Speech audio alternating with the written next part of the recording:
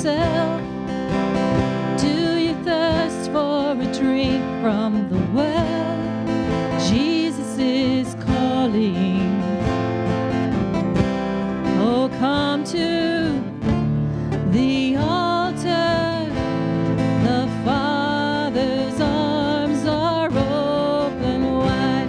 Forgiveness is bought with the precious blood of Jesus Christ.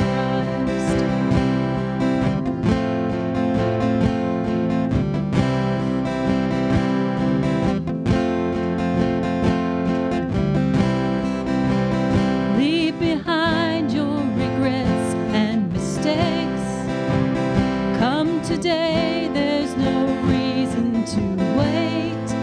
Jesus is calling.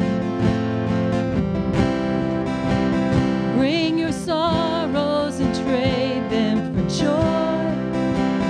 From the ashes a new life is born. Jesus is calling. Oh, come to the altar. The Father's arms are open wide. Forgiveness was bought with the precious blood of Jesus Christ. Oh, what a Savior! Isn't He wonderful? Sing hallelujah! Christ is risen.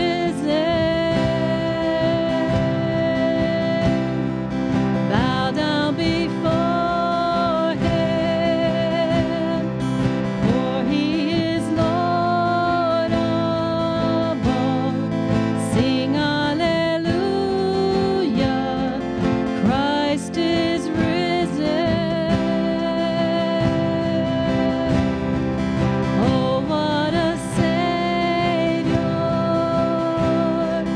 Isn't He wonderful? Sing hallelujah! Christ is risen. Bow down before Him, for He is Lord of all. Sing hallelujah! Christ is risen.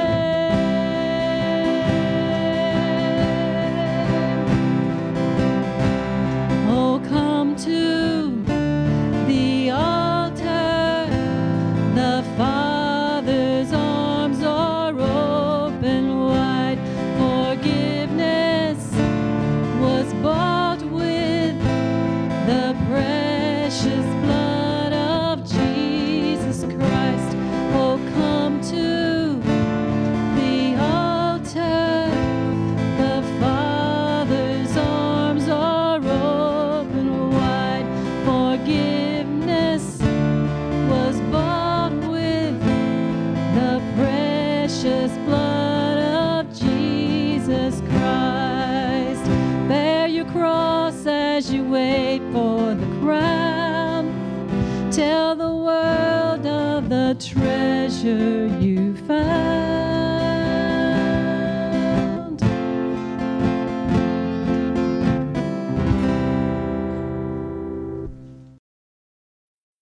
Let's pray together. Lord, what a blessing that we can come to you. That we can come to you and you receive us. Lord, what a blessing that we can come together and to openly read your word and to study your word and hear your word proclaimed. Lord, what a blessing that you've sent your Holy Spirit. And not only did your Holy Spirit inspire the writing of your word, your Holy Spirit inspires the proclamation of your word. And Lord, I am a weak vessel. And it's only by your Spirit that I might possibly proclaim your word today. So come, Holy Spirit. Speak in me and through me. Speak beyond what even I know to speak. And speak into the hearts of your people. We ask in Christ's holy name. Amen. We're continuing in John, and John chapter 14. We looked at a couple verses last week. I want to back up and read those, and then we're going to read through the 6th verse. And then next week we'll pick back up a little farther down and look at the promise of the Holy Spirit and the commandment that Jesus gives, that if you love me, you'll keep all of my commandments. But today, John 14, verses 1 to 6. Let not your hearts be troubled. Believe in God. Believe also in me. In my Father's house are many rooms. If it were not so, would I have told you that I go to prepare a place for you? And if I go and prepare a place for you, I will come again and will take you to myself, that where I am, you may be also. And you know the way to where I am going. And Thomas said to him, Lord, we don't know where you're going. How can we know the way? Jesus said to him, I am the way and the truth and the life, and no one comes to the Father except through me. Thanks be to God for his holy word. Amen. Well, my college roommate, John, was a classmate and a friend from my hometown. And we were fortunate to be roommates all the way through college except for one semester. As I share this story, you must remember that John and I are from a very small town, a town much like Stuart. And in fact, at that time, smaller than Stuart is now. So moving to Raleigh and driving in Raleigh traffic was a big deal for both of us. So much so that our freshman year, when we decided to go home to see our family, we never went over to Durham and took I-85. We were just scared of I-85. So we would take Highway 64 and run through Asheboro, and then when we got near Salisbury, we had to jump on 85 for just a few miles. That's the way we typically went home. One weekend, John was going home, and he decided that he was going to brave I-85 from Durham to Salisbury.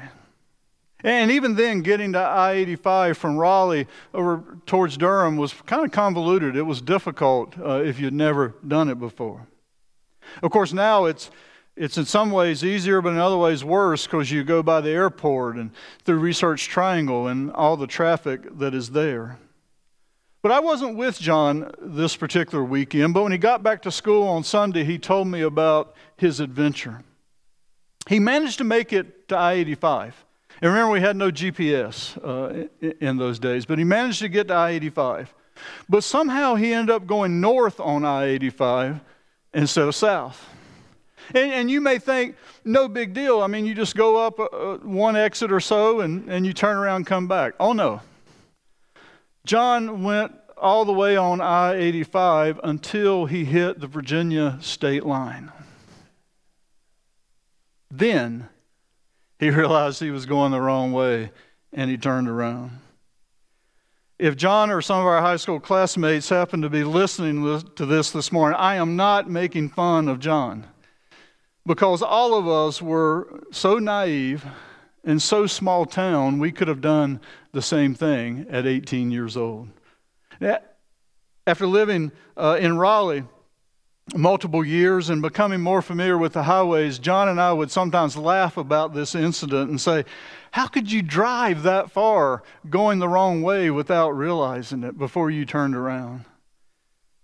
John, after all, went on to earn a civil engineering degree, and he served as an officer in the United States Army, which included 2 tours in the Middle East. But at that time, John and I were just both small-town boys who had rarely driven out of Cleveland, North Carolina, and when we did, our parents were with us. All of us have probably looked back at something similar and we've laughed at ourselves and thought, how could I be so stupid? How did I make such a mistake? I wonder if the disciples ever looked back at those 3 years with Jesus. And yeah, they laughed. But they must have also asked, how in the world did I do something so bonehead? I mean, why didn't I get what Jesus was saying? Peter must have asked, why did I go and profess such unwavering commitment and then turn around and deny Jesus 3 times? Surely Nathanael thought, did I really say that nothing good has ever come out of Nazareth? I mean, did I say that to Jesus? Philip later in our chapter of John says to Jesus, show us the Father. I mean, Philip at some point must have said the equivalent of, you idiot? Did you really say to Jesus, the Son of God, show me the Father? He's God in the flesh. And then there's Thomas. After all the times Jesus had talked about his resurrection, why did he doubt until he saw the scars and placed his hands in them? And in our text, Jesus has been talking about heaven. And he's told them, well, you know the way. And what did Thomas ask, verse 5? We don't know where you're going, Jesus. I mean, how do we know the way? He must have thought later, how thick-headed can you be? How can we know the way? Really? Did I ask that? I should have known Jesus was talking about heaven, and I should have known full well that he is the way.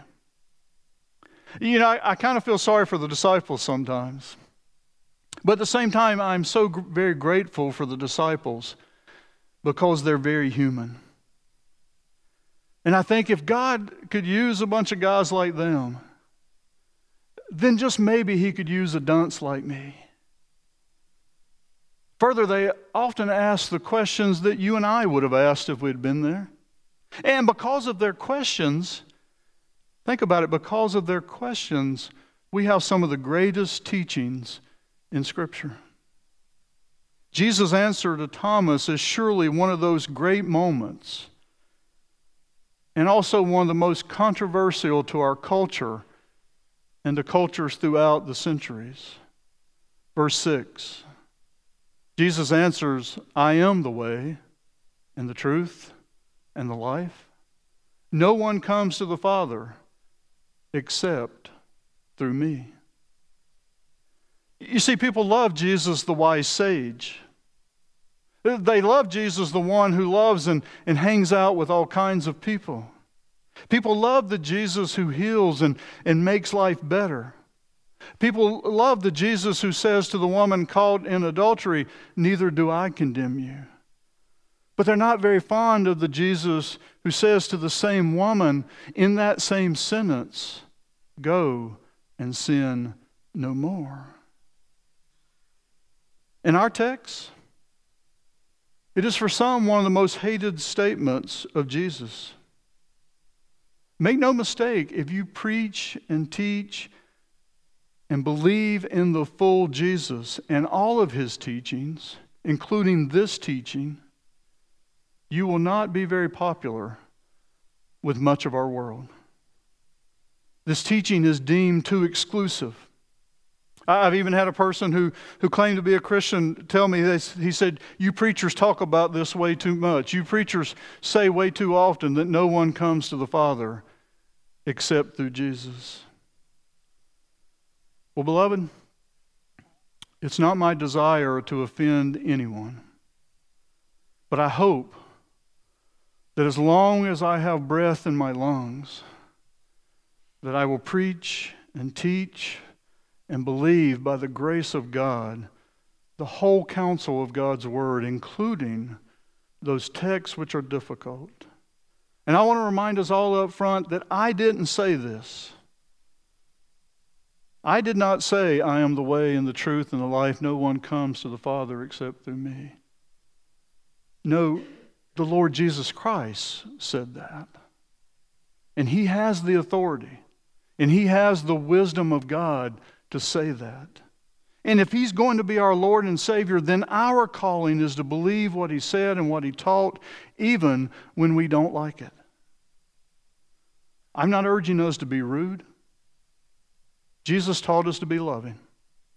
The Apostle Paul taught us to be kind and patient and peaceable and gentle.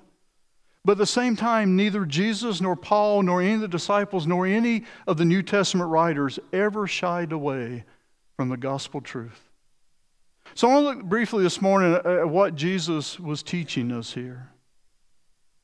What does Jesus mean when He says, I am the way and the truth and the life? No one comes to the Father except through me.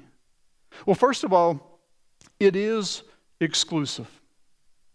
I believe Jesus was very intentional when He chose to use the definite article, the. Jesus is not a way, a truth, a life. He is the way, the truth, the life. There are not multiple ways and truths and lives. There's not multiple ways that lead to a right relationship with the Father. And that's why Jesus followed up this statement by saying, no one comes to the Father except through me. There's only one who leads us to the Father. There's only one who is the way and the truth and the life. So Jesus' claim is exclusive. It is. But it need not be offensive. For Jesus, in His mercy and grace and love, is the solution we all need. He's the solution to our dilemma. Adam and Eve had a perfect way. God walked with them in the garden and they enjoyed intimate communion with God. They knew God and they knew the truth about God. They also possessed life. But when they fell, all of humankind was plunged into alienation from God and falsehood and death. And Jesus offers the only solution. Instead of alienation, He's the way to God. Instead of falsehood, He's the truth. Instead of death, He is life. Beloved, this is the gospel. This is good news. This is the greatest of all news. So let's look at it just a little more, what it means to be the way and the truth and the life. Well, I think it's wonderful good news instead of seeking to be offensive. It's the best news. What does it mean to say that Jesus is the way? Well, He's primarily the way to the Father. That's what we primarily mean, is that He's the way to the Father. He's the way from total ruin and condemnation and alienation from God, which sin has caused. He's the only way to right relationship with the Father. He's the way to freedom from the guilt of sin. Think about that with me for a minute.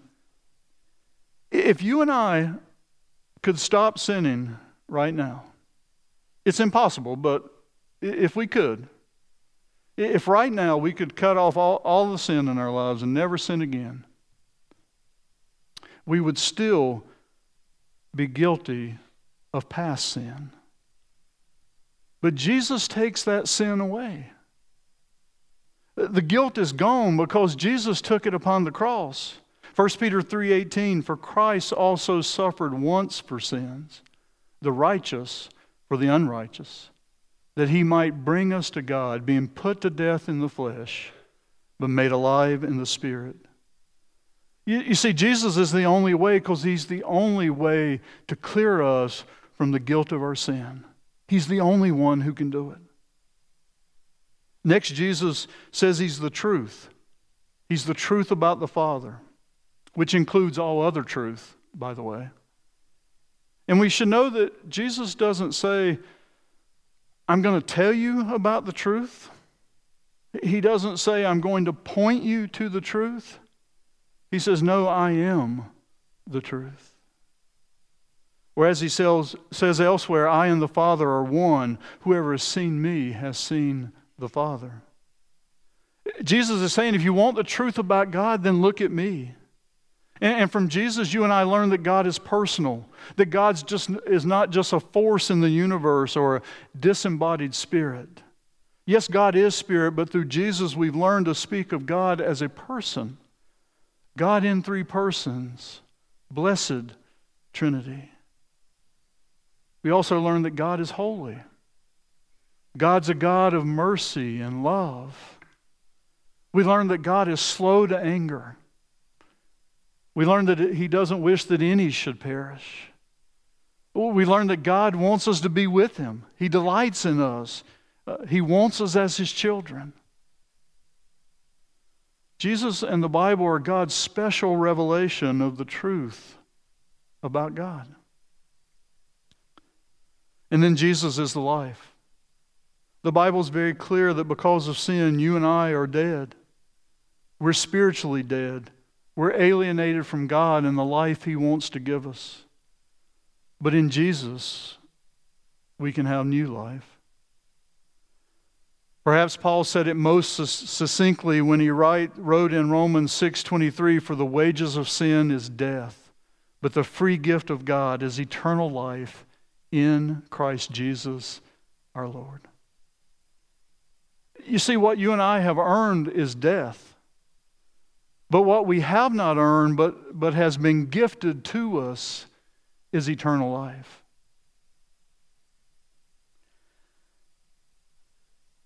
I can't help but raise an eyebrow when people say, "I'm living my best life." I know what you mean by that. But if this is your best life, you're in trouble. I believe the best is yet to come for those who believe Jesus is the way and the truth and the life. Reverend Billy Graham told a story, and perhaps you've heard it before, about a time very early in his ministry. And he arrived in a little small town to preach, a town not much bigger probably than Stewart. And he wanted to mail a letter. And so he asked a young boy where the post office was. And the boy told him, and Reverend Graham invited the boy to come hear him speak that night on how to get to heaven. And the boy shook his head and said, "Mister, if you don't know your way to the post office, you sure don't know your way to heaven." Now I'm quite sure, though Reverend Graham didn't know the way to the post office, he knew the way to heaven. And one of the things I've always admired about his ministry is he never wavered in preaching, Jesus is the way and the truth and the life, and no one comes to the Father except through Jesus. Yes, it's exclusive, but it need not be offensive. It's the gospel. It's good news for all who will believe. If you believe that Jesus is the way and the truth and the life this morning, I pray that you will never waver in believing that truth and teaching that truth and sharing that with others. If you do not believe, I pray that this is the day that you would come to believe that Jesus is indeed the way and the truth and the life. I pray that this would be the day that you come to the Father through our Lord Jesus Christ. Let's pray together.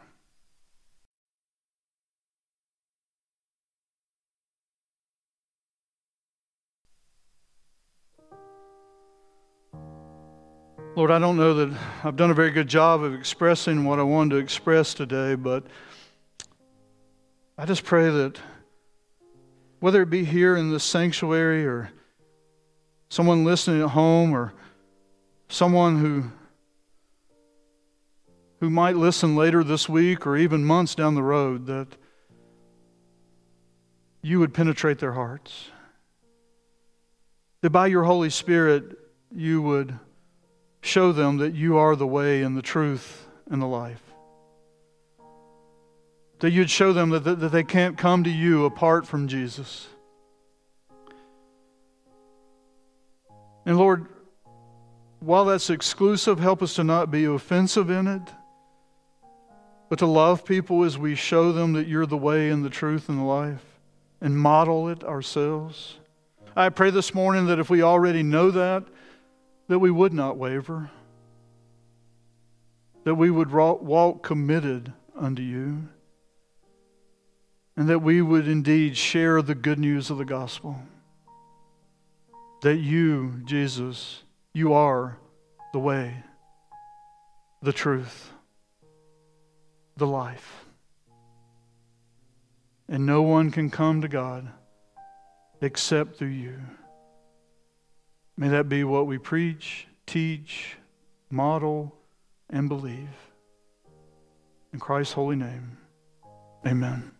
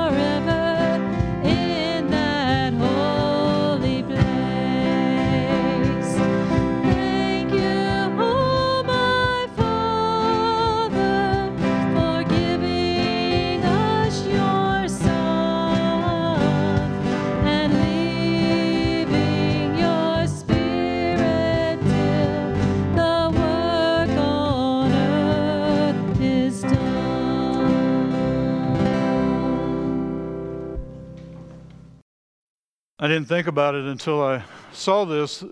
There Is a Redeemer was an early contemporary Christian song way back in the day, written by Melody Green. And her husband, Keith Green, was very devoted to sharing the gospel. In fact, she's written a book about his life called No Compromise, which is worth reading. But I believe I remember correctly, he actually died in a plane crash as he was leaving to tell people again that Jesus is the way and the truth and the life. Now may the grace of our Lord Jesus Christ, the love of God, and the fellowship of the Holy Spirit be with you today and forevermore. Amen.